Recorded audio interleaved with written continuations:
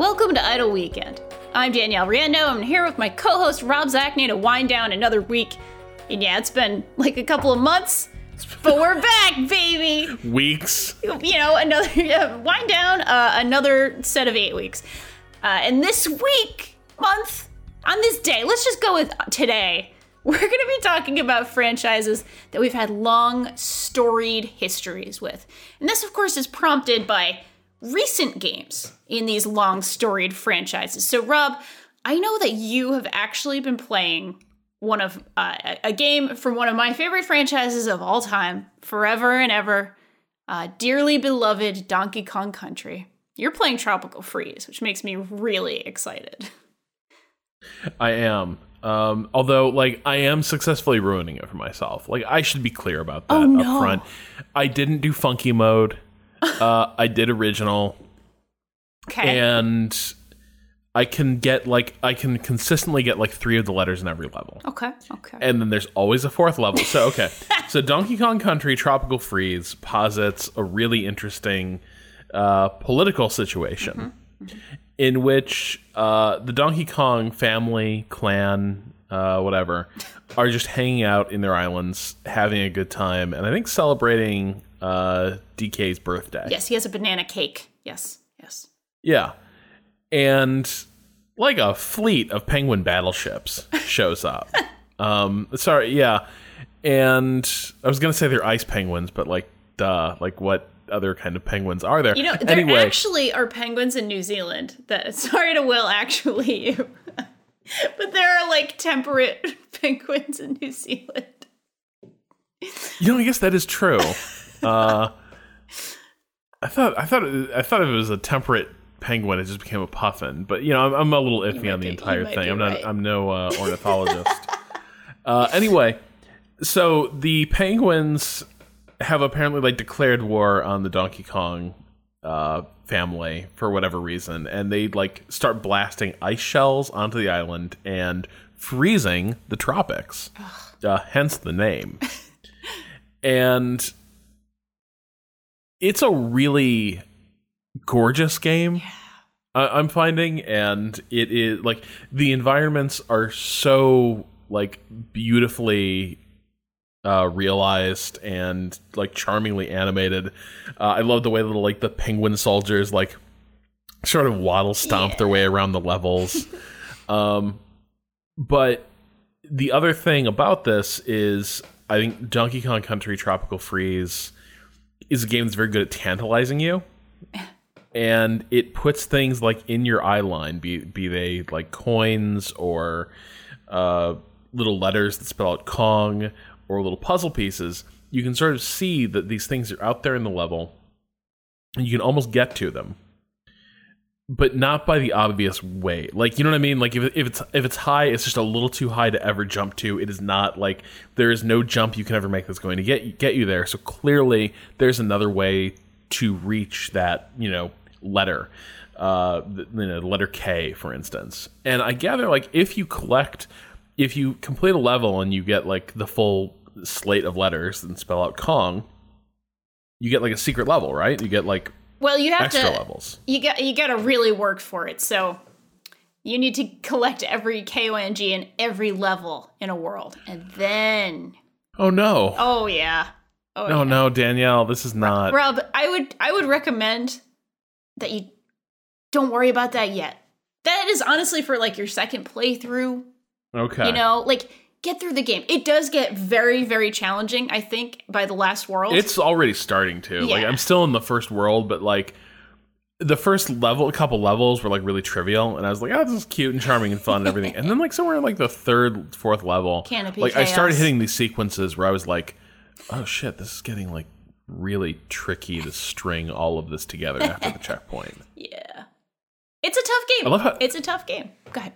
I love how kinetic a lot of the levels are. Like there are so many moving pieces, and like there's a number of sequences where like you have to like something I'm encountering a lot of now is there's a lot of like moving timed platforms and traps and moving monsters and then like swinging elements that you can either hit or climb onto, and you sort of have to time all of those moving pieces together all at once to like really navigate a sequence, and it's surprisingly easy to screw those up. And like the game is starting to like really bring the heat pretty early. Yeah, I think it is a truly great game, but it does get very, very challenging. Especially, it's really the last world for me where things started to like, oh my god, super, super tough. It does give you the option of sort of going into levels with inventory items, and because coins are so plentiful and because lives are so plentiful, I think it sort of encourages you to like, go ahead, it's all right if you die a whole bunch. Like, go ahead and experiment, go ahead and if you want to try to find secrets, go for it. Like, go have fun. And I think that's true even in the original mode. Like, funky mode is definitely there for, it's there for you if you need it. But I don't think, I think the game itself allowed you to customize it to the degree that it's okay. If you're not going funky, it's okay. Like, I understand why you wouldn't want to go funky as well. Go funky, you know what I'm saying? Because then you can't really appreciate the full breadth of the cool Kong family members. Like, Cranky has this pogo jump that is necessary to find some of the secrets. Yeah, it's a completely different way of moving. And Dixie has her little twirl, which kind of lets you get a little bit of extra height, which is really cool. And Diddy, of course, has his little jetpack glide, so you can kind of do these long, slow jumps. So I think original is great. Like, Funky's there if you need it. Again, I think that's totally a good thing for beginners. But, yeah, I don't think it's necessary to go funky. That's all. That's all I'm saying. Yeah. That's all I'm saying here. I probably just need to start ignoring the collectibles because they're seriously like slowing my pace in this game down to a crawl, and I'm not enjoying the aspect of the platformer, which is like going through it at speed and like really getting into like a flow state with it. Instead, I'm like constantly putting the controller down and just like staring with like increasing frustration at like the layout and running through like, I know somehow that vine I didn't climb like a few screens back. I know it probably led somewhere that lets me connect to that barrel I see in the distance behind the thing I want to get to. So yeah, I'm starting to really fixate on that stuff, and I probably just need to put that behind me and just enjoy the game. I would say the best thing about this game is the flow state, where you're constantly learning those new things, those new little mechanics. Oh, what does this leaf do? What does this vehicle do? That kind of thing. So yeah, don't worry about the collectibles too much. If you want to go for secret stuff, like if you want to go for extra stuff, go for the secret exits. Those go to those kind of silhouette levels that are very pretty and very fun to play. So those are secret levels that you don't need to find like, every little collectible. It's more, look for that secret exit. I can give you a hint where the first one is, and it's pretty cool. It's spoilers, whatever. It's a 4-year-old game, whatever. But obviously just recently released on the Switch. That's why folks are playing it again. Canopy Chaos, I think is the name of it. It is the first level where you get Cranky. Right in the first world. At the very, very end screen, you can actually use his pogo stick to jump a little bit higher than the like end stage barrel. So try that. Just try that out. I would say. Just try that out. Okay. It's worth your time. Those are always worth your time. The secret levels are really, really cool. They're just, you just find a secret exit through the level, and it takes you to a secret other level, which is really rad and fun. So those are good. So yeah. I was sort of wondering though, like, this is a series that, we talked about this a bit on Waypoint Radio about like that you can't really even definitively rank these games. Like your answer to that's going to change based on the day. I'm just kind of curious, does that sort of moving target of ranking in that sense that like it's really difficult for you to pin down like clear favorites or clear games that you don't like. Like, to what degree does that reflect a change or an evolution in your relationship with this series, right? Because, like, I think, like, sort of, like, when I was playing Total War Britannia this week, it started to dawn on me, like, how freaking much of my life I spent playing the series. Yeah. Like, in a very real sense, like, I've kind of grown up with the series and kind of even started aging with it. So I'm kind of curious, like, is there an element of that intertwined in your relationship with the Donkey Kong series? Yeah, I think so. I think the way you just said it really nails it for me of like sort of aging with the series, or because I feel like I grew up with the Donkey Kong Country games in a very real way. They were the first games I really loved. I always loved the Mario games. You know, I grew up on platformers like a lot of, you know, Nintendo kids with an NES, Super NES, kids in the 90s and the 80s, of course. And the Donkey Kong Country games were special because they really defined a lot of what my tastes in games would be, of course. Like going in, like exploring beautiful environments and traversing them in ways that were beautiful and felt amazing. Because those games are always so much about momentum, and they change things up so often with, you know, with vehicle levels or with different ways of moving around the world or messing with gravity and all kinds of stuff, right? And games that were just really beautiful and set in really beautiful, weird, just gorgeous, bizarre worlds. And so I think I do what I do in large part. I have this job and was interested in the games industry and was interested in video games because of this series, right? Like I have always in my life wanted to make a game that felt like playing Donkey Kong Country. And like, yeah, I play around, I mess around, I make little tiny itty bitty games for fun. Also largely because of that. Because one day I'm going to make my own Donkey Kong Country. I mean, obviously not Donkey Kong Country, but, you know, something that like speaks to those elements. And so I grew up with those games. And then, of course, Donkey Kong Country Returns came out in 2010. I really liked it. I thought it was very good, but it didn't really capture the magic for me. It was a really good kind of recreation that had very good level design. It was a very, very good game. And I played it twice. You know, I played it on the Wii, and then I actually reviewed it on the 3DS a couple of years later. So, you know, all was fine. Tropical Freeze, I think, is on the level where the level design is obscenely great. I've already obviously gone through that, but it has that incredible, like, atomic level design that's constantly teaching you new things, constantly showing you new things, and introducing new elements all the time. So you say atomic? Yeah, like iterative atomic, you know, as in like all the elements really, really sort of speak to the player experience, right? The player experience goals. I talk about that sometimes, but everything about it, right? Everything from the music and the way that's dynamic to, you know, the way that little mechanics, like the change in sort of the physics in a vehicle level where there are actually two different types of vehicles, things like that. Every single thing speaks to an experience that is dynamic, that is paced in a very particular way, sometimes very fast, but other times kind of more deliberate, and colorful and zany and sort of friendly and fun. And I guess I could throw other adjectives there, but I hope you you get the idea, right? So that type of design, that level of design where I could really appreciate the craft of how this was made, coupled with that magic, that sort of je ne sais quoi, that sort of, it's friendly and goofy and fun in a way that even Returns wasn't. Returns feels almost sterile compared to this game.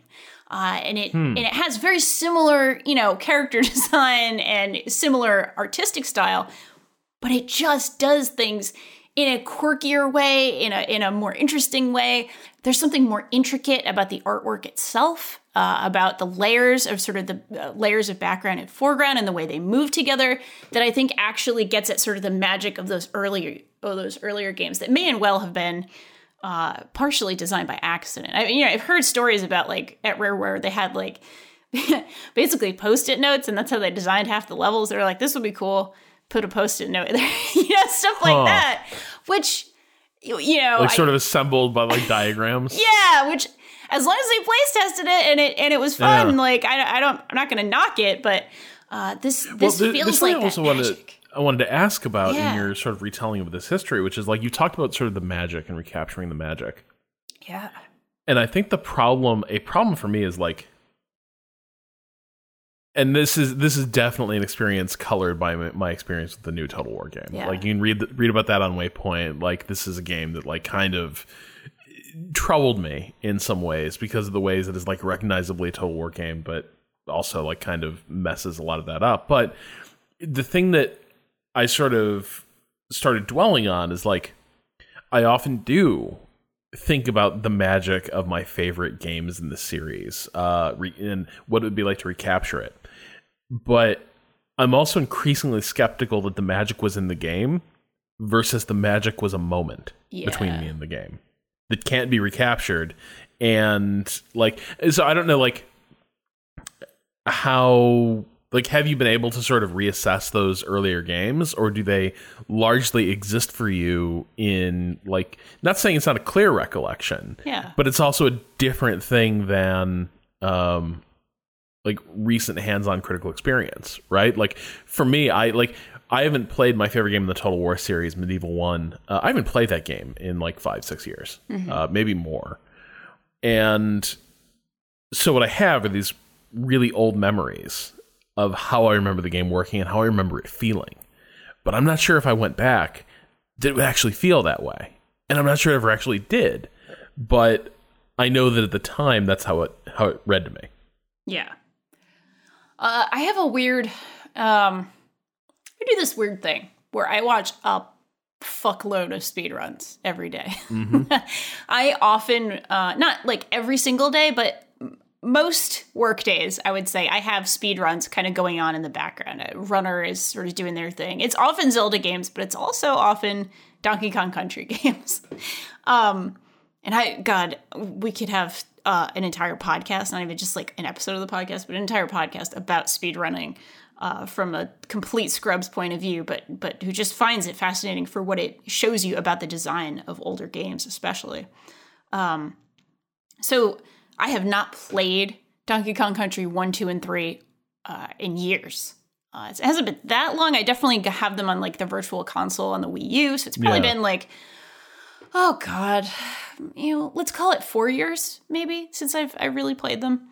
So definitely, like, as an adult, certainly, like, the last time I played them was not at age 11 or anything. But, I haven't played them in a couple of years. But I do sort of expose myself to the games often and pretty frequently, I would say. I mean, like, again, I'm watching Zelda speedruns, like, all day, like, every day. Yeah. And Donkey Kong Country ones kind of more as they come out. Maybe it's just there's fewer people in that community and I'm not just seeing them pop up on Twitch as much. Yeah, which I guess makes sense. They're still popular. I'm not trying to say they aren't popular speed games, but I'm watching those and looking at the level design and looking at the art and looking at the music and looking at how they came together. And I still think they're pretty fucking cool. Now, I am sure there's an element of nostalgia there, though. Like, I am sure that being 10 years old had something to do with how strongly this imprinted. If I saw something today that kind of is on that level, that's doing the same things, that is, kind of has that level of stuff, whatever, I would probably still like it, I think. I would probably still be impressed by it and probably still enjoy it. But of course, I am primed to love these games because they were so formative in the first place, I think. Yeah, I could probably benefit by going back and looking at more of that stuff. Like, I always forget, in part because I so strongly prefer just playing games versus watching them. Oh, that's fair. Yeah. Yeah, but I also do think, like, to an extent, it probably creates a larger hurdle for me in my study of games. Then, you know what I mean? Like, installing, playing, refamiliarizing yourself with a game, it can be a pretty heavy lift, as we say around the Waypoint offices. Yes. But you can actually glean a ton from a skilled Let's Player who, like, has been seriously thinking about how to do the series and, like, is attacking it from a place of, like, knowledge and understanding and unpacking it as they go. Like, that is a really quickly informative way to, like, start sort of peeling apart layers of design, and not having to play it is really helpful. And so I should embrace this stuff more, but push comes to shove, I'll be like, instead, what I'll tell myself is, nah, I won't watch these videos of people playing Medieval 1. I'll reinstall it someday. And someday turns out to be, like, never, or the something. 12th of never. Yeah. Right. But for me, for a lot of old games, the memories are, Well, we talked a bit about this, I guess, on Waypoint Radio a couple weeks ago. We were talking about favorites of all times and the weird ones that sort of pop up there. Most of the games on that list I could vouch for easily. I play Last Express probably once every 2 or 3 years. Nice, yeah. I played Total TIE Fighter not that long ago, Free Space a few years ago. Medieval 1 is a long time ago, and this is kind of what I was writing in my review of Thrones of Britannia, which is the start of the Total War Saga series. But I sort of had to wrestle with the fact that on some level I'm comparing every game to Medieval Total War, which was the second Total War game. It came out in like 2002. It's a long time ago, man. Like that is ages ago. And that is basically the infancy of the Total War series. Like that wasn't like, now in the scheme of things, this was, the series was barely had an identity at this point. Like they were 2 games in, and everything they've done since then has really been based off Rome, which was their third major release. And yet I have let my reaction to every single Total War game be informed by this increasingly rose-tinted memory of Medieval Total War. And on the one hand, I think that's really unfair, right? Because it's like you are pitting a really beautiful, treasured memory against the real and the now. Yeah. And that's that's unfair. That's an unfair yardstick in a lot of ways. But at the same time, the memory is real. Like, I don't know how, like, you know what I mean? Like, details might have gotten embellished. Like, maybe I'm being a little bit romantic about the entire thing, but like, parts of it were as good as I think they were. Yes. Parts of it I know for a fact fucking worked brilliantly, and they totally happened, and they don't happen now. The games do not evoke those moments or those feelings nearly as often or successfully. And so, yeah, like, I'm clinging to this old memory of this series in its infancy and this design that doesn't even exist in the modern Total War franchise, really. But at the same time, like, it should, though. Like, in some ways, like, this is the high watermark for certain aspects of the series that, like, I think the only reason the series doesn't get dragged more often for not meeting this is because the series was so young that people never played games that worked this way, and people have sort of had their expectations redefined by the type of games that the Total War series turned into. Yeah. It's funny, the thing about memories, because of course memories themselves are impermeable, or sorry, rather than impermeable, they're completely permeable. They do change with time. They do sort of shift and get fuzzy at the edges. And if you think about trying to recall very specific images in your head, you have an image in your head, and it's clear because your brain is able to interpret things on a level that we're just incapable of actually communicating to each other, right? Like, I can see an image and not necessarily explain to you every feeling that I'm feeling for it, and I can't explain like every pixel of what that would look like in a painting or a portrait or a 3D model. But your mind is so good at filling in the gaps that like it becomes something whole and something valuable to you.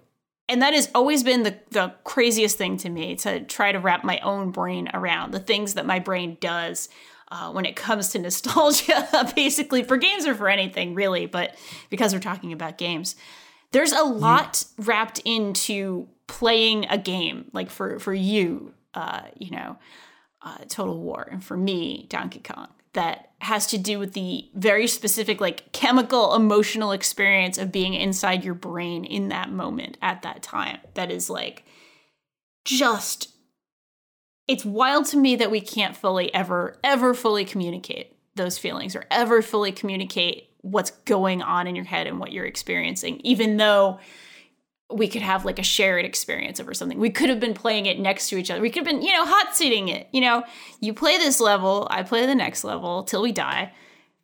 and have that shared experience and still come away with something completely in the radically game, different. right? You're not in the game, some sort of like twisted game marriage. No, in the game itself, it's really, man, it's just wild. It's just wild to me. Sorry, now I'm picturing like Saw, but Donkey Kong Country is like the vessel for. You know, what is his name? Jigsaw? Just keep playing. Yeah, Jigsaw. What a douchebag. Yeah, he's always wearing. I always expect him to have a fedora, even though I know he doesn't wear fedoras. Oh yeah, no, totally. But he has a little suit. Like, that fucking that guy, you know for a fact, like thought Hugh Hefner was like the coolest fucking cat, and like had a smoking jacket and like a hat at some point. No, fuck that guy. But you were talking a little bit about memory, and I was thinking about like. On the one hand, yes, I can sort of see images, and I can sort of like relive snatches of moments I played these games. But then at the same time, no, I can't. Like, you know what I mean? Like if I freeze frame it and I really look at what's there, it's like one of those things you can only see it out the corner of your eye. But the minute you start like trying to draw like your actual attention to the details of that picture, that memory, it starts like running away from you. It starts like blowing away, like one of those like paintings made of sand. Yes. And that is a little bit troubling to me because at a certain point I start to realize like this memory that I return to a lot, like there's a lot I can't make out in it. Like I have this picture I can see clear as day, but then when I look at the picture or like try to get details out of the picture, like parts of it aren't even there. There's parts that aren't even sketched out. It is more of a feeling than it is an image. But all of it is starting to make me think about, you wrote a thing this week about a semblance? Yes, semblance. Semblance oversight. Yes. And you were talking about how it's these games that are really, to an extent, about memory and exploring it, but also like playing around with its fungibility. And it reminded me a little bit of now, and I can't remember the game you were writing about this with this next reference. You'll have to help me out. There's a game you're talking about that like captured, you said, the logic of dreams, the weird surrealism of the way dreams work. And this was something you wrote a couple months ago. Oh man, but yeah. I've like reading that thing about a semblance. Your description of the game was in many ways like parallel to your description of this game about dreams. And it made me realize like how much like dreams, memories can sometimes seem. And that's kind of where I'm at with a lot of the Total War series to an extent, and a lot of things that I value over time. You know what I mean? Like the way I interpret a lot of the lessons I've gleaned across my time here on Earth. But like applying it to this one like trivial example, but this series that I've been playing for like almost 20 years at this point. It's funny to me that like now each of these games I play is sort of playing Thrones of Britannia threw this into stark relief. Thrones of Britannia is a misfire. It is a very weak Total War game. It's not a terrible game because like the Total War format is a really sound one. Like even a bad Total War game is still an okay time.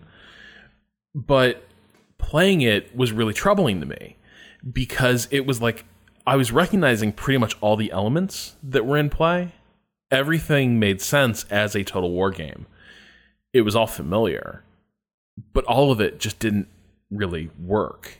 And it didn't work in ways that were so perfectly characteristic of the Total War series that I immediately started like, again, it was like the, would you kindly heel turn in the middle of BioShock, where immediately like I'm like snapping back through different memories of Total War games. And I'm like, maybe they were all just this fucked up. Like maybe they've been fucked up since the beginning, right? Like maybe even those early treasured memories of this series are half-finished paintings of memory that I have then drawn in details and stories over time that weren't there in the game originally. And that like freaked me out. What a troubling thought, though. Like the thought that like there is no such thing as permanence in certain ways, like, or there's no such thing as any kind of objective factor in reality. Yeah. That's terrifying. It's fucking dude. Terrifying.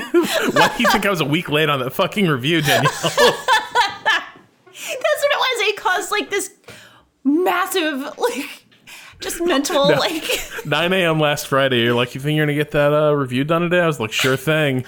And then like 5 p.m. on Friday, I'm like, oh my god, what if everything is just this negotiation between like feeling and thought and memory? I mean, it is. Yeah, it's just, right? It's terrifying to think about too much. Yeah, Semblance is a game that is the text of the game. That is absolutely like what is kind of going on. It's a game about exploring recreated memories, which is bananas. I'm really primed to play a Semblance this week, as you might have guessed.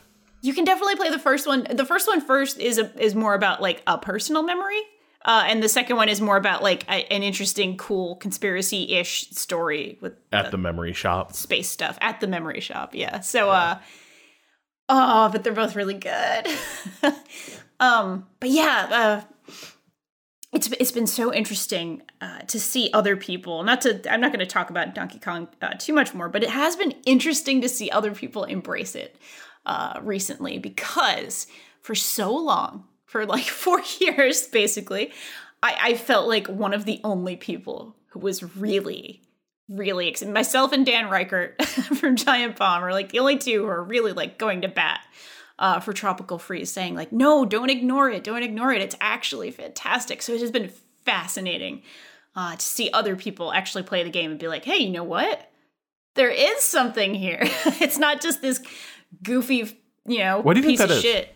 Is it just that it's on Switch now and like it's reaching more people? Yeah, I think so. I mean, it's not that nobody played. Obviously, I should probably say, like, it's not that nobody played it on the Wii U. It's just that not that many people had a Wii U is really the thing. It was a decent seller for that system. It's just that's every obviously Wii a U low game bar. had this nightmarish like, okay, but is it worth getting a Wii U for? And the answer was always no, except in the case of Zombie U, which probably in retrospect it was probably worth getting. I mean, you're talking to the world's biggest like Wii U apologist. Like, I think there were several like truly great games on that system. One of my very first pieces for Waypoint was about like, this was a system that was basically the Dreamcast of its time, and had some really great games. Captain Toad.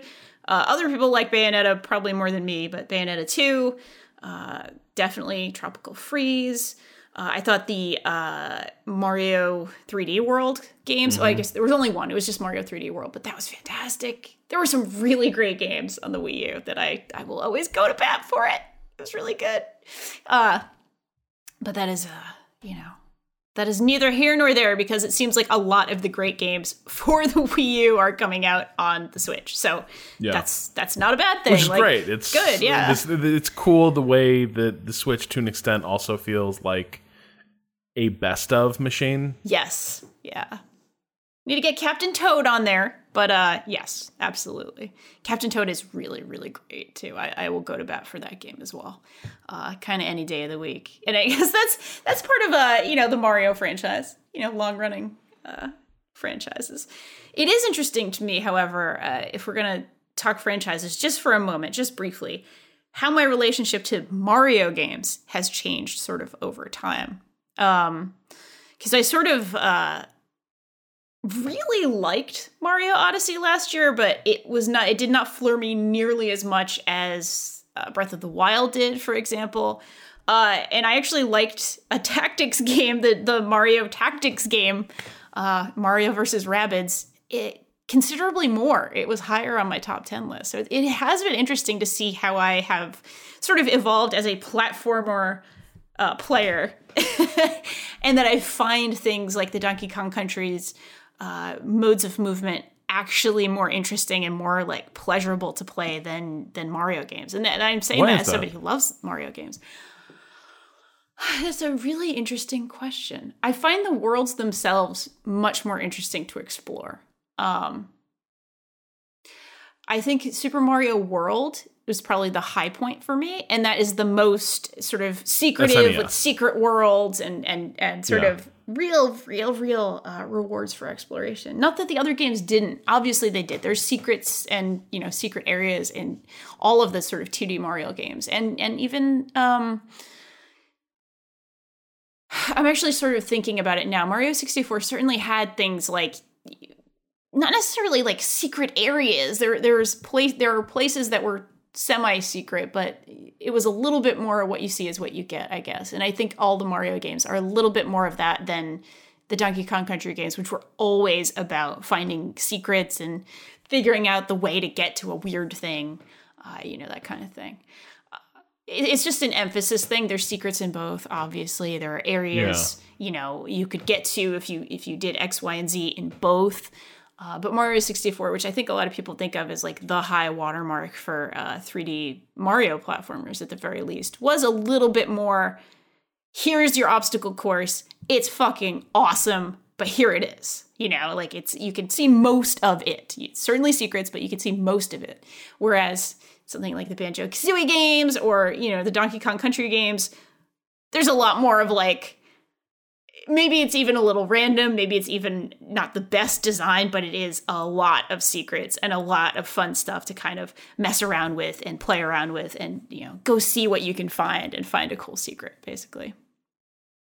So maybe a little of that. Then, and like, I don't actually think Mario is all that appealing of a character. Yeah. But I think Donkey Kong is adorable. And Diddy and Dixie are even better. And, you know, look, they made some fuck ups. I think Donkey Kong 64... Cranky voted Trump, let's be real. Cranky voted for Trump! I hear he loves my channel. Are you sure he's not, like, actually a Bernie bro? Like an ancient hippie? Oh, shit, there's a strong Bernie vibe with Cranky, though. Fuck, you're right. He might be, like, an actual, like, angry, crusty hippie. All right, now I like him now. Again, like, okay, yeah. Yeah, exactly. Whereas, I don't know, you know, Bowser definitely voted for Trump, you know? Yeah, like, 100%. I don't know, man. But then, that's the bad guy, I guess. But yeah, there's something to be said for the idea or the illusion that there's a lot of secrets kind of hiding behind a veneer. And I feel like I'm like pooping on Mario. I love Mario. I love the Mario games. Like, I love them. You know, I'm never going to say no to playing a Mario game. It's just, I guess when you ask about a preference, I might just, you know, I might prefer the ape is all. An element of... So at this point now, every Mario game has to both be a Mario game and then also subvert expectations of what a Mario game is. Yes, to some is degree. Kind of how it feels. Yeah. And then I play a game like Tropical Freeze. And I know it's from a few years ago, so like to a degree it's not even a one-to-one comparison to where Mario is right now, but nevertheless I'm playing it and I'm like, this is just a really good-ass, demanding, sophisticated platformer in the classic tradition. Yes. And there's, you know what I mean? Like, and there is both nothing more and nothing less to that. Right. Whereas I feel like at this point Mario has this weight of history that it can't, like, that it now has to be sort of in dialogue with player expectations, its own history, etc., in a way that like a Donkey Kong will never have to be. Yes. Yeah, I think that's absolutely true. And I liked what Odyssey did new. I loved its sort of adventure game stuff. Like it did that thing that I talk about all the time with Banjo-Kazooie and Banjo-Tooie, which is like having that little bit of adventure game DNA in there alongside the sort of very classic platforming, for sure. So I really liked what it was doing new. Absolutely. I loved 3D World. I played through all of 3D World like 3 times or 4 times, like with different people. I loved doing multiplayer in a 3D Mario. I can't believe it worked. It seems like a concept that should not work, but they made it work. Like, I am constantly awed by what the mainline Mario games can do. Like, I really love those games. So yeah, I don't want to throw any shade at them. I like that they innovate.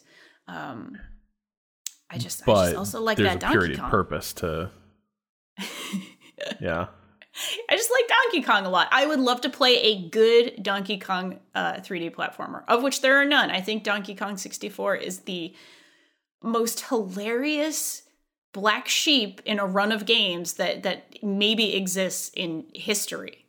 Like, Donkey Kong 64 came out in a run that included Banjo-Kazooie, Banjo-Tooie, Jet Force Gemini, what other great rare Blast Corps, GoldenEye, Perfect Dark, the original Perfect Dark, like really good games, if not the greatest games of all time, which I'm not going to say that, but like wait, somehow that was all one studio?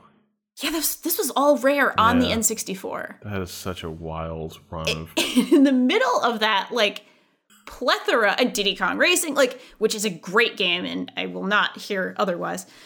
Like creative, good, solid games.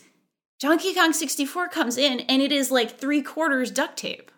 And like the only Conker's Bad Fur Day, another actually good game. Like the only one that's actually a collectathon out of all of those. And that game is barely functional. Like watching speedruns of it is fascinating because there's so many elements where they clearly put together, they slapped a Band-Aid on a hemorrhaging wound in the code and just said, hey, here you go, kids of America.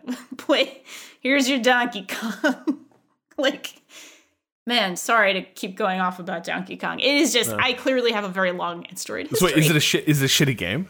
Yeah, it's terrible. Okay. It's not, okay.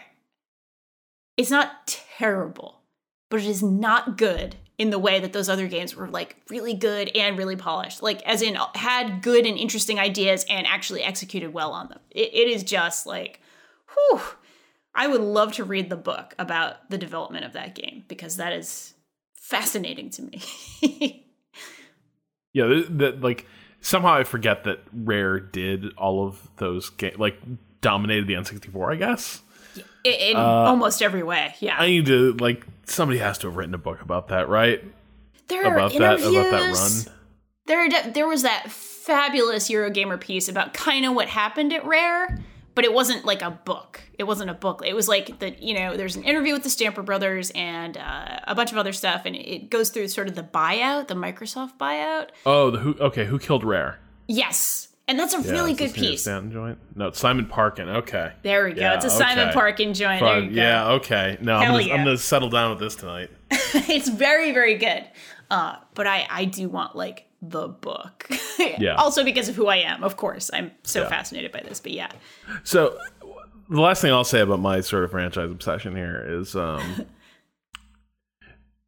here's another reason why I think, like, because my tastes have changed as well, and it's another reason why I think, like, modern Total War games are probably never really going to make me happy. And that is that when I first started playing these games, so every Total War game is divided between, like, the strategic map and then the tactical battles. And really early on in the series, what you realize is that you could auto-resolve battles, but it was way iffier, and the AI would frequently take way higher losses than you would if you were commanding. So it was better to... it was often better to command the battles yourself. And for those first 2 games, maybe even for the first 3, I was so into... This was such a new thing. These 3D battles were such an amazing new thing that I was like, fuck yeah. Who would ever get tired of doing this? Like, I'm just going to keep playing all these battles. Large and small, I will command these battles myself, and it'll be a blast. Well, it's like 16 years later now. Okay, gotcha. No, but that's exactly right. Like, when you are a freshman in college, and, like, classes are fucking easy, and... You know what I mean? Like you're on your own. Like classes are easy because you're a freshman and they're not trying to like overload you too much. You are away from your parents and like you can do whatever the fuck you want now. And what you want when you're like 18, 19 is to finally just play your goddamn video games in peace. Yeah. You're not wrong. And so like to an extent, like so at the time when I'm sort of at peak Total War, I am just like living high on the hog, as it were. Like I am just playing the shit out of Total War and fighting all of these battles and like having these marathon sessions, and it is great. It is everything I've dreamed of. But you know, years go by and a couple things change. One is just who has the time to do this over and over again. Like, the battles aren't that different, people. So eventually you start being like, I don't think I want to do this. And the other thing is, I think because people were starting to have that reaction, Creative Assembly, I think they tweaked a few things with how auto-resolving the battles works. And they made it easier for you to trust that the AI calculator wouldn't totally screw you. And then it becomes the situation where there's two things now.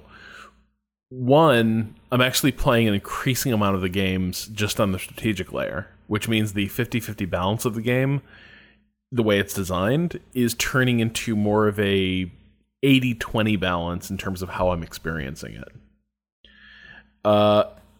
And then there's also the element of, I've been to this rodeo so many times that if I am going to fight a battle, it needs to be like epic.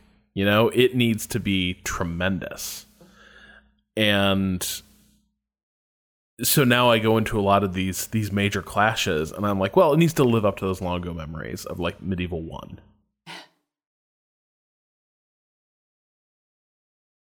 And like, talk about an unfair, I'm like Yeah. Everything now needs to be a Game 7 of the World Series. Yeah. God, that's so hard. I just hate the way human brains are designed to always get used to things that are great and then expect more and need more to get the same high. It's just very annoying. Yep, just a speech I return to way too much is Don Draper's "What's Happiness" speech. It's a feeling you get before you need more happiness, or something like that. Oh, it's true. Why are our brains so terrible? I don't know. We are really a trash organism. We really are. Oh, well, I mean, not to call anybody especially trash or anything, but our first letter does have a lot to do with finding happiness in games and not sabotaging them for yourself. So, unless there's more you'd like to talk about in terms of franchises. Let's dig into that weekend correspondence that's been moldering in the mailbox for some time. Yeah, for a couple months, all right, awesome. So Andy in Sweden sent us this very good and very relevant question. So Andy writes, "Hey, Weekend, love the show." Thank you, Andy. All right, done with the editorializing. Here we go. "I've got a conundrum, and I want to ask you guys what to do. After hearing your discussions about Into the Breach, I finally decided to purchase it for myself and see what it was all about. I'd heard countless stories about how hard the game was, but after my third outing, I made it to the final mission and died near the end, I think. Then my brain went, well, I've got all that game has to offer now. Replaying it now would be just grinding at this point. Same thing happened in Spelunky too. I had a similar downturn in The Evil Within 2 recently, where I admired it in the beginning for being so hard and open world, do whatever you want. The world felt so expansive and it was so punishing to be detected. Then I found out you had a map, and if you do the quests that you're given by following the markings on the map, it was super easy. Poof! The magic was gone. So how do I keep myself from sabotaging my enjoyment in the games I play? Love the show, Andy from Sweden." Oh, Andy. I think we have opposite brains. Because yeah, I was like Danielle's ready to kick Andy's ass. No, Andy, it's cool to think the way that you do. I just don't relate, my friend. So I am Steam says I'm 327 hours into the Breach at this point. And it's clear it's probably in the 200s, to be fair. I keep it on during work sometimes. I just keep it on in the background. I have most of the achievements. I can't put that game down. I cannot stop playing it. Things hook into my brain and they just won't stop until they're done. It's just, this organism has worked its way into my brain, and I will be its organism until it's done with me. So I can't do that. It is an interesting problem to have, however. Once you sort of feel like you've mastered something, or something's not hard anymore, you're done with it. I guess I can kind of see that with certain types of athletic activity, for sure. I am very, very, very drawn to very ridiculously difficult sporting things. Like, it's why I'm like super into Brazilian Jiu-Jitsu. It's ridiculously hard and takes forever to have the baseline of competency with it. I still not even close to having like a baseline competency with it. I've been doing it like a year and a half. So I do get it on some level. I guess games are just in a different place in my brain somehow. I don't know, Rob, do you relate to Andy's issue? I totally do. Okay, yeah.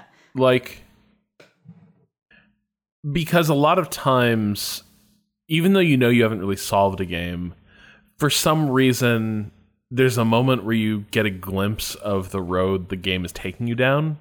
Yeah. And because you can see that road, you're like, I don't actually need to go down it. You know what I mean? Like I can see everything down that road. So like, why would I continue on this path? Like seeing it is almost as good as doing it. And from this point forward, I will just be going through the motions of a journey I've already anticipated. And I do not expect to be meaningfully surprised on that journey. That's kind of my take on it. That's how I relate to this, because I definitely do have that feeling sometimes. Yeah. I think but it's interesting the games that Andy's bringing up here, because I think there's a few different things happening. Into the Breach is a very simple game. It's in getting the most out of yourself playing it that it sort of reveals itself to you. But I don't begrudge anyone not wanting to go through all that. But it is like the game that it is on the surface. That really is only the superficial like game that you're playing. Like really, it is about becoming an ever better and ever more elegant and crafty Into the Breach player. I think that's the journey. I think Spelunky, it's a similar kind of thing of just like the point of playing Spelunky is to keep getting better and better at Spelunky. And I mean, that's a different problem than like with the Evil Within 2, which is that I think a lot of modern games do make it way too easy for you to see down that road where they're taking you, and then it feels like they're doing so much of the lifting for you that there's nothing there to explore. Like we were talking about, so we were talking about Stalker the other day on Waypoint Radio. And I was talking about like how much that game does not give a shit about you. Like that game has a map and everything, and there's objectives marked on it. But like really, that game is not trying to help you. The map is not very good. It is certainly not very detailed. It is certainly not very readable. Like most of what, like you have to go places and actually experience things and figure them out for yourself. And you're going to get lost. You're going to get distracted, and the entire thing's going to be very unpredictable. And in a lot of ways, I think a lot of modern games would try to smooth that difficulty out of existence because it would be continually diagnosed as a problem. No, we need more signposting. We need more clear objectives so that the player knows where they should be going and what they should be doing at any given time. And I haven't played The Evil Within 2. Maybe I'm being unfair to it, but I do feel like there are so many games that, in trying to be helpful, destroy all the goddamn mystery that makes a world appealing. Yeah. Yes. I hear that one for sure. And that is something it's so difficult because a game does need to communicate. It needs to communicate enough to give you something to go on. But if it communicates too much, then it's really ruining a lot of its world building, for sure. Yeah. And as players, we're assholes. Like Austin, like every time Austin and I, mostly Austin, make a terrible move in our XCOM playthrough. Yep. And because either something wasn't clearly marked, or because there's a weird rule, like, or there's just an unexpected interaction of like line of sight rules. Every time that happens, we're both kind of pissed. We're like, how dare the game do this? Like, we just got totally fucked here. That's bullshit. But then at the same time, like, if the game doesn't surprise us, if we're not caught off guard or tickled by the unexpected from time to time, then it starts becoming a really rote and dull experience. And so it's this weird thing of, like, I sympathize with game designers who, like, face this problem of, like, we want our games to be eminently playable and predictable, but also to surprise and delight us. Yeah, our brains are terrible. Yet again. Our brains are awful. Enjoy existential dread on this idle weekend. But Andy, short answer, turn off the goddamn map and try to be better at Into the Breach. And if the process of getting better seriously sucks, then maybe you really are just done with it. But I think maybe you're bailing out on things a little too quickly in games like that. But Evil Within, yeah, if you can turn off maps and Prey, I for sure turned off all interface help pretty much from the start. That was one of the reasons that game became special for me, is because I didn't navigate that freaking space station by map markers or HUD markers. I navigated it. Well, I navigated it by schematics, and I navigated it by learning where everything was. Yeah, I would also tell Andy that play the achievements in Into the Breach, because they become entire games into themselves of how to do things with this type of mech or get this weird result or get the squad achievements are really fun, actually. And if you need to make a new game out of your game, that's a totally okay thing to do if that's how you have fun. This one I think was pretty pointed for you, Danielle. Yeah. This comes from Sean. About 5 years ago, I got my first full-time job. Shortly after the new Dungeons & Dragons launched and got me into role-playing games in a big way, I got a subscription to the local cinema. Cinemas here in Ireland offer all-you-can-eat subscription memberships for about the cost of 2 standard tickets a month. Oh, shit. Nice. I need to go to Ireland. Yeah. Since roughly that time, I found myself unable to keep up with video games or TV shows until the Switch, only fitting in about 1 video game a year and only having gotten around to watching BoJack Horseman, Jessica Jones, and Brooklyn Nine-Nine out of basically all modern TV. Those are good choices, though, I have to say, Sean. You did good. If those are the only 3 you've seen, that's missing pretty some good. Important ones, though. Yeah. It's true. No Americans, no Expanse. Right. Still. Yeah, Americans, The Expanse. Get it together, Sean.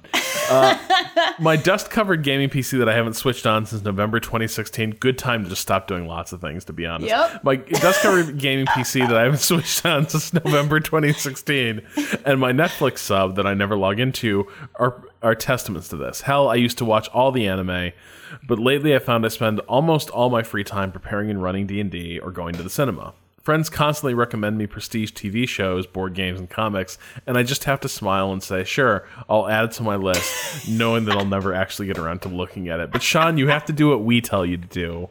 Our list is more important. Yes. Anyway, my question is, have you ever found you had to abandon hobbies you love and cherish to give time to other hobbies you found? How do you find balance in your life between living and consuming media when the deluge of content in the forms of TV, movies, games, books, comics, and anime seems never-ending and all compete for your attention? Oh my God, it is terrifying. Sean, this is a real problem, my friend. This is, I'm going to answer it with brains are terrible. We can't see this as a good thing. Like what an age. Okay, no, we live in Trump's America here and it's awful. But in terms of entertainment, strictly in terms of entertainment, we live in an era of unprecedented choice for having amazing things, right? But because we are mere humans and our brains cannot process things on 10 different levels at once, we can only watch or play at most 2 things at once, right? Or 3, whatever. Most people think they're much better at multitasking than they actually are. Oh God, yeah, no, people are I'm a great multitasker are almost always lying. Yeah. I'm pretty sure there's studies out there that basically prove that at this point. There are. Yeah, and there are a few people who have truly great multitasking abilities, and there's 10 of them on planet Earth. So yes, it exists. You're probably not one of them, and it's very unfortunate. And I sure wish I was better at multitasking than I actually am, like most people. I feel this in the core of my soul, though, Sean, because as a person who thrives on being busy, but also gets overwhelmed by how busy I get through, my various jobs and hobbies, doing EMS work, swimming, grappling, etc., having friends, being social, doing all those things. It's actually really hard. And also sleeping enough. Honestly, not enough people list sleeping as a hobby, but man, sleep is great. It's so good. It's one of the best things. So yeah, you gotta make some tough choices. And the best thing I guess you can do is to listen to trusted voices like mine and Rob's when we say when things we like, speak. When we speak, which isn't all the time, so we're not taking up too much of your time, to be fair. So when we say things like, watch The Expanse and The Americans, you know that it's coming from a trustworthy source. Really, the only answer to this is getting extremely tired makes everything worse and makes time management even more difficult. So doing and the have things you considered becoming independently wealthy? Yes, exactly. That part really helps, especially with the games and media portion. Although it sounds like he has a really killer deal in Ireland, being able to watch all the movies he wants for the cost of 2 tickets. That's pretty fucking cool. Yeah. That's not a bad deal, it sounds like, my friend. So yeah, having infinite time and infinite money would help. But barring that, I honestly think the best thing you can do is try to be healthy and maintain something of a healthy lifestyle, whatever that means for you. That is a personal choice in terms of how people do that. But having something like a healthy lifestyle, having a decent balance of the things in your life, and also when it comes to recommendations and like, where do I spend my time? Where do I spend my money? Listen to people you trust. Listen to people that you like and think might be, trustworthy voices. It's okay if you don't like something. It's okay if you want to stop playing something or stop watching something or stop reading something. It's cool. It's cool to say no when you're done with something. That's the only baseline advice I can really give. But I hear you, my friend. I do hear you, loud and clear. See, that's interesting to me because I would have expected a way less healthy answer from you. Thanks, Rob. Thanks a lot. Danielle, 14 different jobs, Riendo.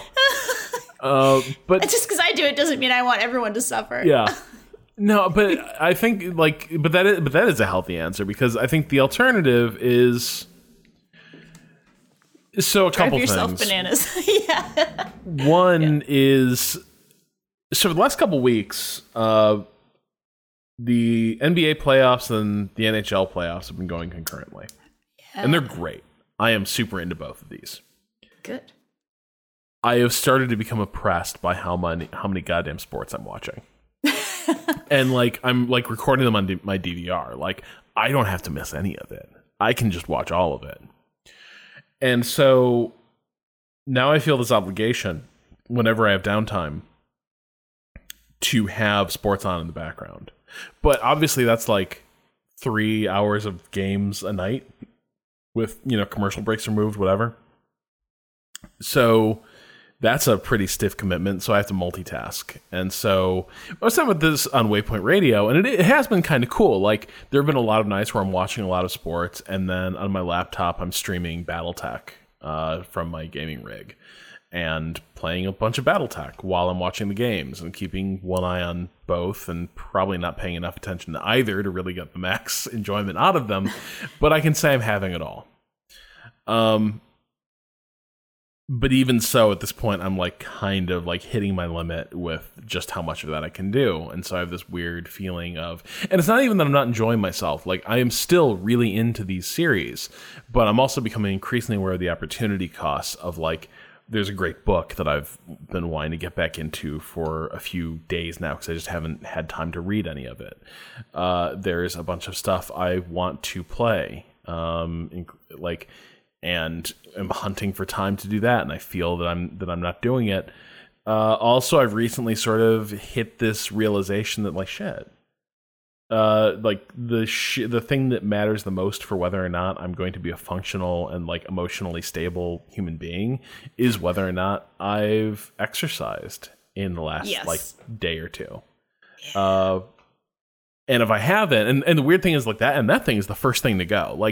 The minute I get into a little bit of a spiral, the first thing I throw over the side is healthy habits, good eating and stuff. So I actually have to be really good about that or I fall right off the wagon. Anyway, so the point is I have kind of been refusing to make these choices. And so now whatever I'm doing, I have this nagging sense of guilt about all the shit I'm not doing. And so I actually really would like to be, and I admire someone who can smile and say, I'll add it to my list and actually not really give a shit about whether you make it down that list. That's an awesome thing. Yeah. The other thing I'll sort of cop to here is that, and this goes back to maybe their conversation about Total War a little bit. I am forever chasing the person I was toward the end of my college career. Because that person, who's practically a stranger to me now, but like I was this person, like fenced several times a week, like translated Latin poetry for fun. Wow. That doesn't shock me, but wrote it's awesome. The better part of a book on international relations and Greek history. Oh. And then also I was in the middle of reading just tons of great books and taking notes on all of them that like became grist for like this burst of creativity. And I was doing some really great writing at the time. And so like when I look at those days, it was literally like mornings hanging out with my girlfriend, afternoons in coffee shops and libraries, like reading and studying and absorbing just massive amounts of knowledge about new shit. And then afternoons, early evenings of, exercise, gym, fencing, all that stuff. And then, hanging out with friends, watching TV, or more doing writing, at night. And that was like every day. And I sometimes think about that and I'm like, there was time enough in the day for all of that. And that's everything I want to do right now. Like, it's not that different. And so I'm kind of like haunted by this of like, well, why the fuck can't I do that? And yeah, like not watching 3 hours of sports each night would help. But back then I was able to have all that plus video games, plus movies. And I am forever like, where did all that time go? Where did all that diversity of experience and thought go? And the answer is probably jobs. Like if we come down to it, and that's sort of why the become independently wealthy is not entirely, unjust. If you look about like, the great like Renaissance type personalities, gentlemen scientists and shit, philosophers, a lot of them sort of come from these like super privileged backgrounds where like, oh, these are people who in a lot of cases didn't have to sweat that much about where they were going to make their daily bread. Yeah.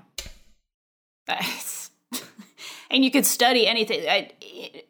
The more I think about this and this sort of obvious sort of lineage that wasn't obvious to me when I was younger, but how much schooling is for the privileged and used to be and is again. So we're sort of coming out of the time of education being in any way, not that it's ever been equal, ever, by any means, but the time where getting a college degree was even remotely affordable, to a middle class person or a working class person who could, at some era of the last century, it was maybe not easy in any way, but maybe possible for a person to work part-time and pay off their school loans without incurring hundreds of thousands of dollars of debt.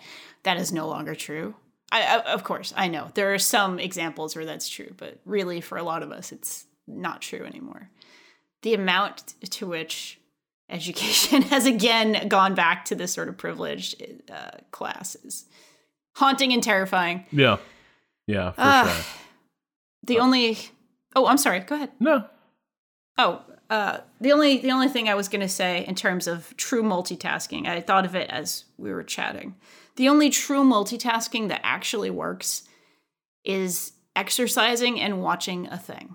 Yes. Doing like cardio on a bike or a treadmill or whatever, and actually watching stuff is like one of the only truly productive ways to do multitasking. This is a marker of how hard up like I am for time. I used to be like, I can only exercise if I got my jams going. You know what I mean? Like I have my different mixes and shit, and I gotta be sorry, like I can't exercise effectively unless it sounds inside my headphones like a football team's gym in like the late 1990s. Yes. So, a lot like a lot of Queen and weirdly a lot of Outkast. Fucking yes. Yeah. But I recently started to be like, actually for cardio I can probably just put on a podcast. Yeah. And that's what I've started doing. And it's not as good. I don't enjoy it as much because like the cool thing about listening to music was definitely that like I would sort of fall into a flow state a little bit and just kind of start like powering through my workout. And if you know your playlist really well, there's certain parts where you get really pumped up and you start like really going at it for those passages, and that's really cool. And that's tough to do with the podcast. And like now the only thing that is sort of equivalent to that is, a little while back I was like listening to Giant Bomb Game of the Year stuff, and they were talking about the Best World Award, and I was getting so angry that I realized like I was doing like 22 miles an hour on a stationary bike. And I was like, what the fuck? Getting angry. It's a good thing. Getting pretty angry. Let me posit you this. I watch a lot of fights while I work out now. Yeah. If I'm doing like, standard cardio. Obviously, if I'm like training jujitsu, I'm not watching something, but like, gym cardio, just in the gym kind of thing. I watch a ton of fights. So sometimes classic fights, like old MMA, old boxing, that stuff is great. You know what else is amazing? Watching like 80s Celtics games, like 90s Bulls games, like classic sports. Like when it's a good ass game, those are amazing for workouts. Just throwing that one out there. If you have the interest in it, I'm just saying, Yeah. You don't have to. I'm just putting it out there. All right. We got another question. We should probably get to our weekend projects, to be Actually, honest. yes. Oh my God, I just looked at the time. Look at the time. We're going for an hour and 11 minutes. Rob, I've got a lot of things to talk to you about. Yeah, it's been a while. It's been so long. But why don't you go first? I have one that I would like to talk about very much, but I'm going to let you go first. Why don't you go first? Okay. So a little while ago, I went back and I read a book that I remembered as being one of my favorites, and I was shocked at how much, like, I still enjoyed it, but man, has it aged questionably in some ways. And that is Anthony Bourdain's Kitchen Confidential. Oh! Now, Kitchen Confidential is a great memoir of what it was like to be a line cook in a cuisine in, like, New York in the 80s. Which means basically it's a memoir of cocaine and kitchens in a lot of ways. Yes. And it's tough because a lot of it, there's a lot of thoughtlessly used, internalized, like, misogyny and sexism in the book. And there's also a lot of descriptions of things that are clearly, like, egregious sexual harassment that are kind of laughed off, including stuff that's directed like at Bourdain, like the culture, the kitchen cultures he portrays. It's like there are characters who appear in that story that were like, kind of villains for Bourdain, but you look at it and it's like, actually that's someone who probably might have needed to be arrested. Like that's not okay. Yeah. But so it's partly that. But I think it's also just amazing how much less appealing I find that world, and yet how fascinating I still do find it. Like, I think when I read it at the time, I thought it was the coolest shit that, like, professional cooking was like these bands of unruly pirate crews, and guys would put their, get the band back together, all this shit. And it's a really fun memoir for that, and especially like toward the end, as it starts getting a little more reflective, both about like different ways of going about this, because like toward the end, Bourdain kind of admits that, well, because he's a mediocre cook, he actually only like, maybe kitchens aren't inherently chaotic and stupid and malevolent places. Maybe it's him. Maybe that is the kitchen that he created again and again and again, because for years he was a fuck up and an asshole and someone struggling with a variety of pretty serious addictions. Yeah. And so there's this point toward the end of the book where he like sees how other chefs are running their joints, and he realizes like some of these places they're like churches, just how quiet and calm. They're functional. Yeah. And that really hit home because I think when you're younger, you sort of crave those places that are nonstop, like adrenaline thrill rides. And later, when you've been around different workplaces and you've dealt with more people who are like those agents of chaos, your patience for that shit is just non-existent. You know what I mean? Like now I read this stuff and I'm like, well, I would fucking walk out of that place in a heartbeat. Like I wouldn't put up with that shit. But we're like, side note about this book. It's sort of responsible for the one night, it was a couple nights actually, where I ended up being basically being like the sous chef of a fancy restaurant, with no warning. Really? Yes. Oh, I need to hear this. So I worked for this complete fucking asshole, back in my old college town. And this guy ran, in addition to his other businesses, and he's one of those guys, like, you never knew it. Like, you worked at one of his businesses, but, like, you could be pulled over in another one at any time. Oh, yeah. And, like, you were just expected to be flexible about that. Mm-hmm. At one point, I remember cleaning out his fucking barn instead of doing my shift, which seemed pretty fucking sketch, but whatever. Anyway, so I got to know some of the guys in his restaurant pretty well. And they were cool cats, but the head chef he made a point to buy all his cooks copies of Kitchen Confidential at every new place he worked. And the minute he told me that, I knew we were in for some shit. Like, that's not, like, that's a detail, like, where he's like, that place is the fucking Bible. That place, like, everything you need about cooking is in that book. Cooking professionally is in that book. And that is the sort of thing that, like, someone who's about to drive the train over, like, off the rails says. Because a lot of that book is about, like, completely screwing owners over. It is about how stupid or corrupt a lot of the people in the industry are.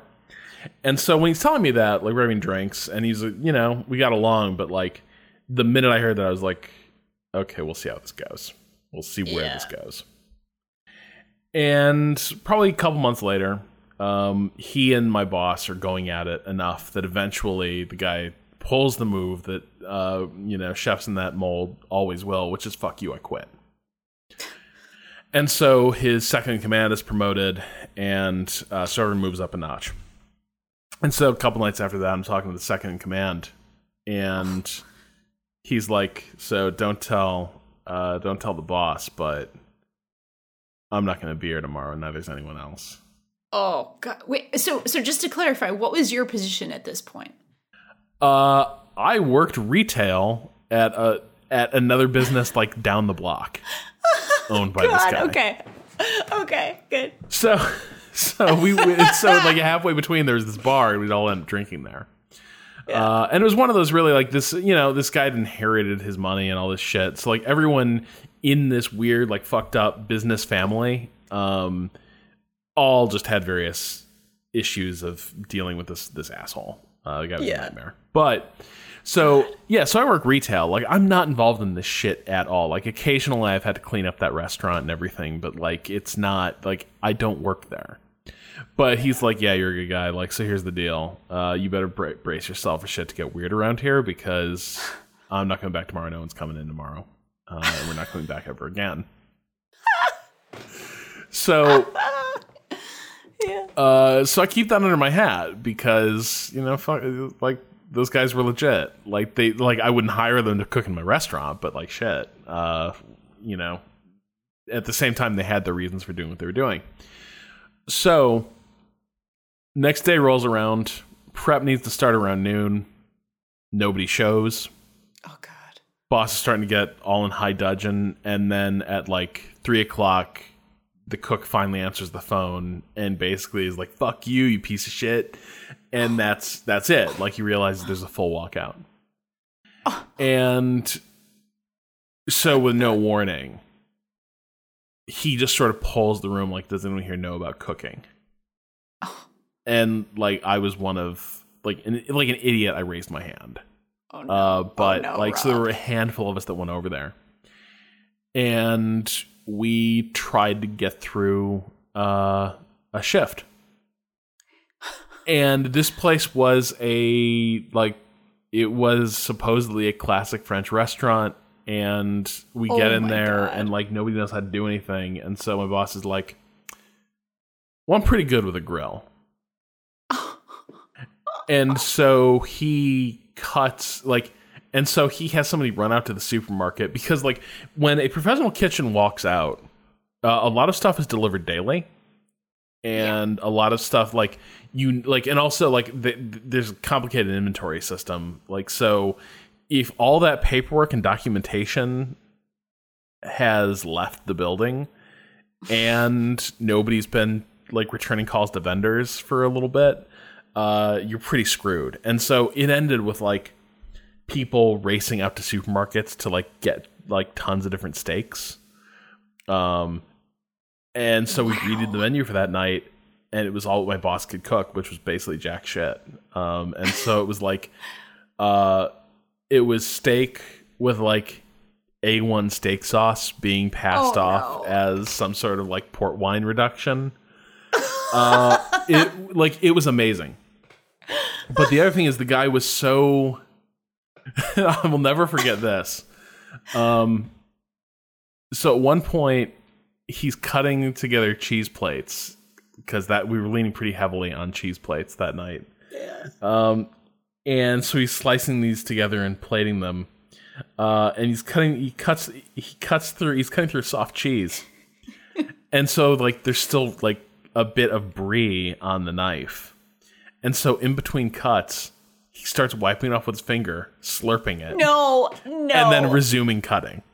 No.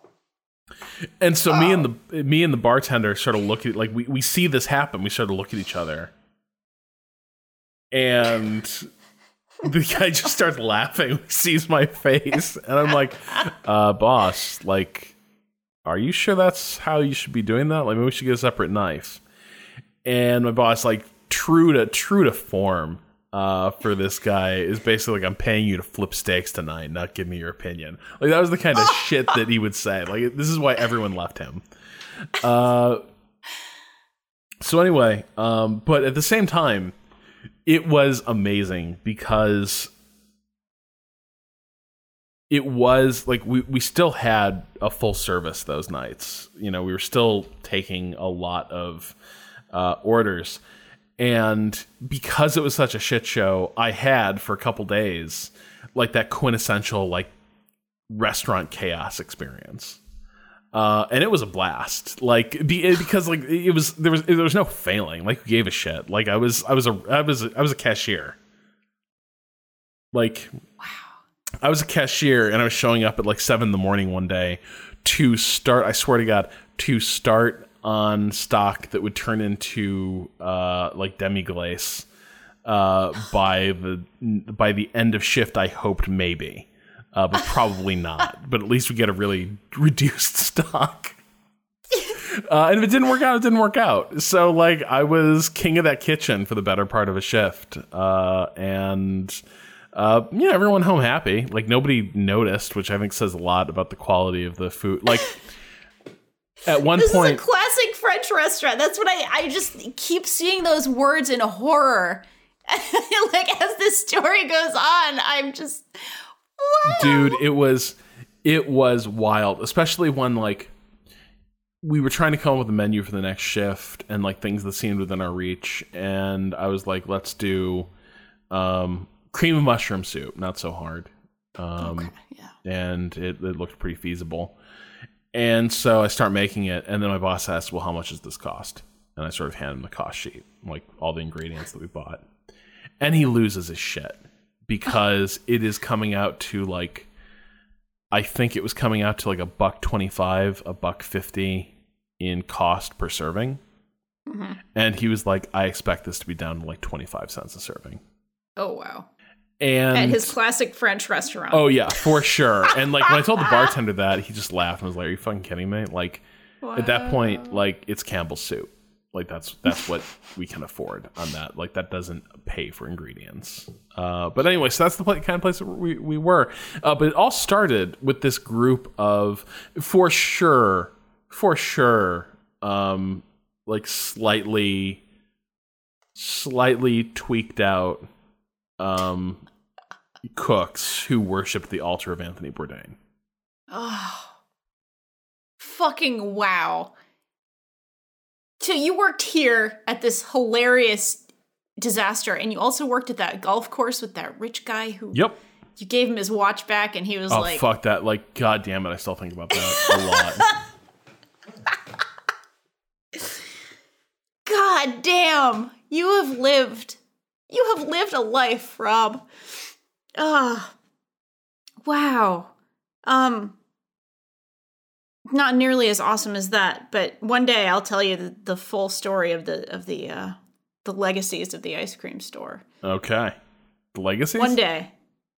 I mean, I worked for, here's the smallest possible way. I'm not going to go all into it, but every year including the years before and after, and every summer during college, I lived at home in Rhode Island, and I worked for a mad woman who ran a number of ice cream stores. Oh, God, she was like an ice cream baron? Parlors. A little bit, except for my paychecks bounced all the time. So, like, I don't know if barren is the right word or, like... Well, no. I mean, come on. What is more, like, decaying nobility than rubber checks?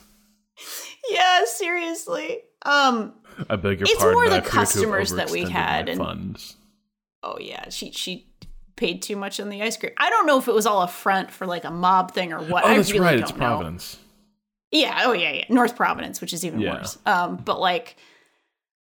The like cast of fucking characters that were in her life and the like weird antics she had, and she drove a golden Beamer, this lady. She drove a fucking golden rod, like, okay, like, come on, what are the odds she was Beamer. not mobbed up?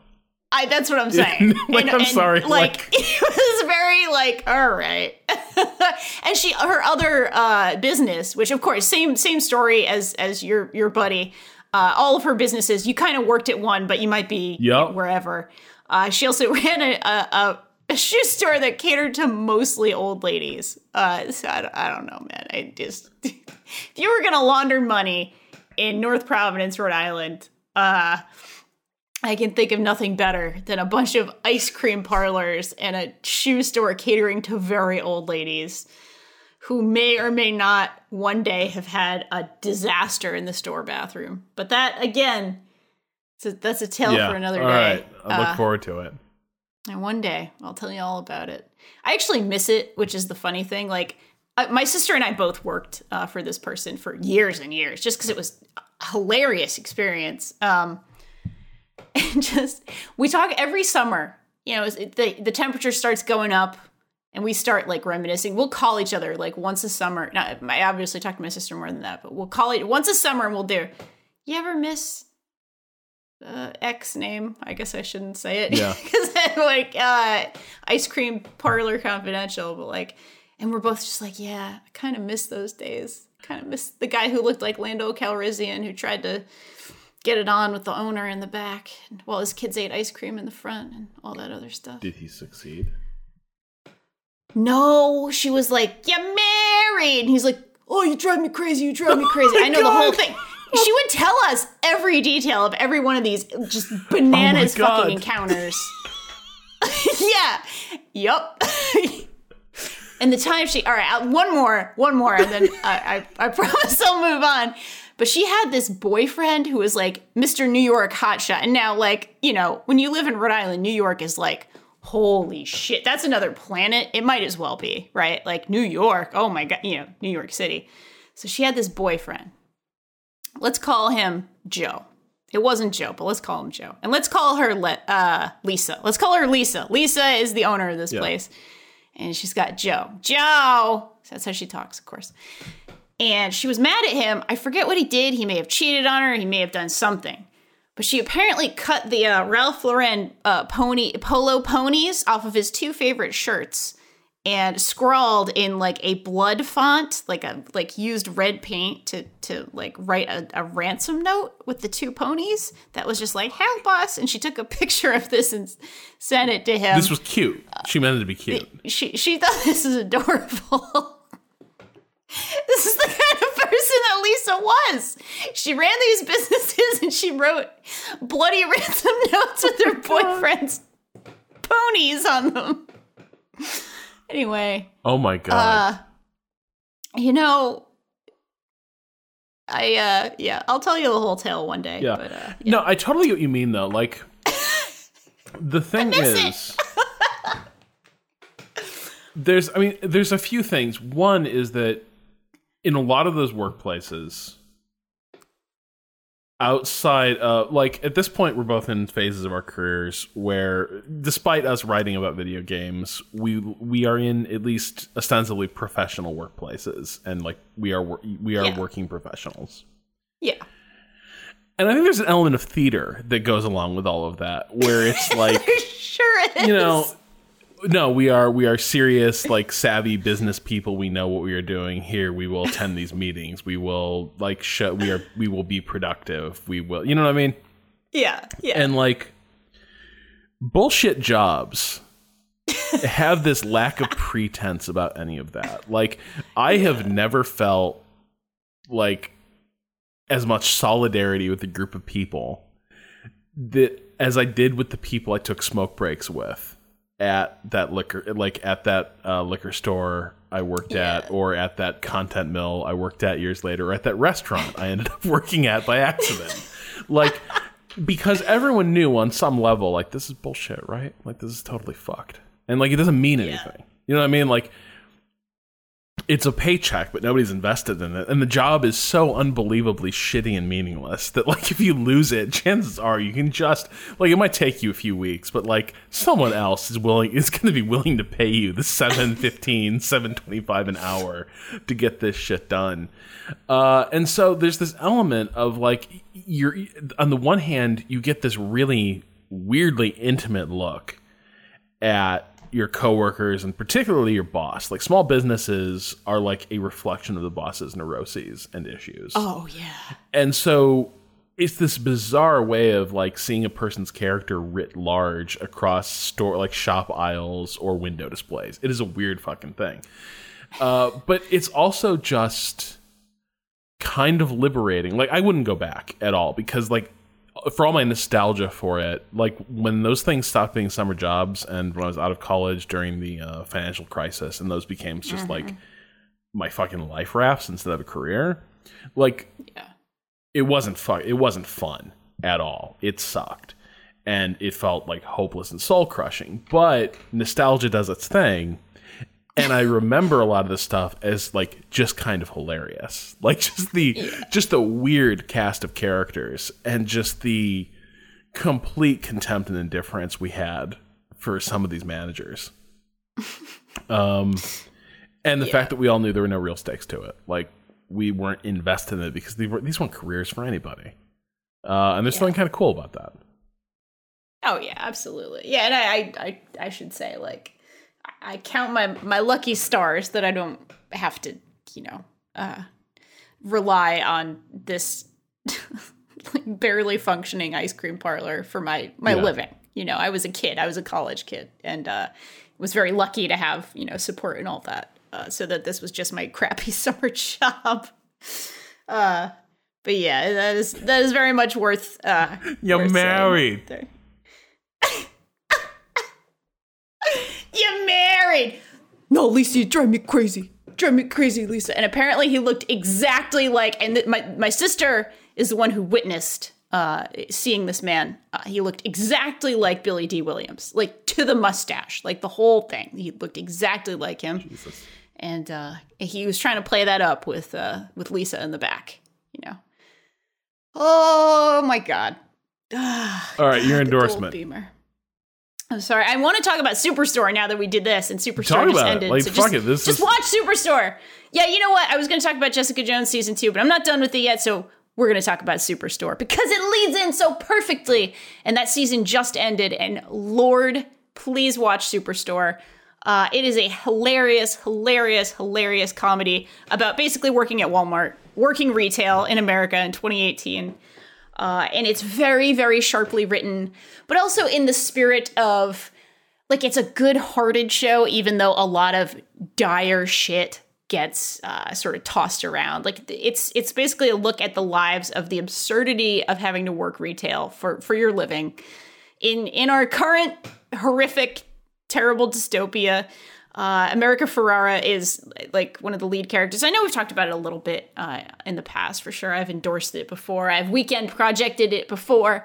But the latest season was probably my favorite so far because it started going in hard towards things like just making gestures towards fairness in employment.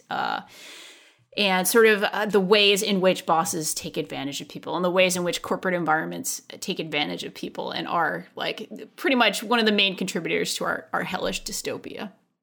And the characters themselves are just so truly lovable. So yeah, America Ferrera plays Amy, who is this, like, you know, maybe one of the most relatable people on the show. She was a woman who, you know, sort of was on the path to, like, I want to go to college and have a career, but she got pregnant at 19 and sort of married her high school sweetheart and had a kid with him and kind of got stuck being, like, an assistant manager at this, it's called Cloud9 is the store, but it's basically a Walmart or a Target or whatever. And there's dude, Jonah, who is just this hipster East Coast hipster who finds himself in St. Louis and now working at the store because, you know, he failed out of business school. And so here he is doing his thing, talking about whatever he read in the Atlantic and drinking kombucha and all that other stuff. And there's a whole cast of characters beyond that. And the season just ended, and I don't want to give anything away, but it ended on a bang, on a real high note that, like, just makes me so excited to see what the writers will do next on this show. I don't know how they keep sort of elevating the stakes and escalating sort of what's going on with the action, but they constantly manage to be funny and sort of score points for, you know, score points for the little guy kind of every time. In a really sort of feel-good way, a very, you know, Parks and Rec feel-good kind of way. The show doesn't get bleak. I mean, it does in a way, but the tone never gets bleak. Like, what's going on in the text can be very bleak because one of the main plots this season was about somebody getting fired basically for ageism. And they managed to do it in a funny way that you are laughing at what's going on, but without without ignoring the weight of the implications of what was happening and without sort of ignoring the through lines of what that actually means and what's actually going on there. So it sure paints a bleak picture of reality, but you are laughing the whole time you're watching the show. At least I am. I fucking love this show. It's so good. And I have to shout out probably my favorite character on this show in a whole ensemble cast that's wonderful. And I have to look up the actress's name. Her name is Dina on the show, and she is just this hysterical. All right, Dina on Superstore. I'm just gonna Google it like that because God, she's so good. All right, her name is Lauren Ash in the show, and her name is Dina Fox, the character, and she is this just hysterical, hard ass, like. God, it's hard to explain. It's hard to explain. She is just a force of personality who is both like a rule obsessed assistant manager and also like is a vegan who loves birds and also like I think she loves guns. She is basically doing Melissa McCarthy from Bridesmaids, but on a whole other level and as an assistant manager in a retail store. And it is a performance worth just drinking in every moment of. It is a thing to behold. So yeah. Oh my God, watch Superstore. Do it for yourself. And you check it out. Do it for her. Do it for you. Do it for whoever you got to do it for. And next time I will talk about Jessica Jones. But by next time, I'm sure I'll have finished Jessica Jones. So that'll do, I think. All right. Oh, I'm so glad. I'm so glad to be back, Rob. It's so good. But of course, even coming season. back until next season on Idle Weekend, I think that it's time for us to head out and enjoy our weekends. And for once, we're actually recording this on a Friday night. So it really is actually time we had that good to go weekend out and enjoy our weekends. Hell yes. I am very excited about it. Feeling positive, feeling good. So this episode of Idle Weekend was produced by yours truly and hosted, of course, on the Idle Thumbs Network. You can learn more about Idle Weekend at idleweekend.net and send us questions for our weekend correspondence. And we need new questions at questions@idleweekend.net. To keep up with the latest from us, follow us on Twitter at Idle Weekend. And we really do appreciate you listening to us and also waiting for new episodes. So if you could go ahead and tell a friend, tell a family member, tell the assistant manager at your local Target, tell whoever you think might enjoy the show all about us. Doing that and rating us on iTunes helps us out so much, and we really do appreciate it. So thank you again, friends, for listening. For Rob Zacny, this is Danielle Riendeau, wishing you the finest of Idle Weekends.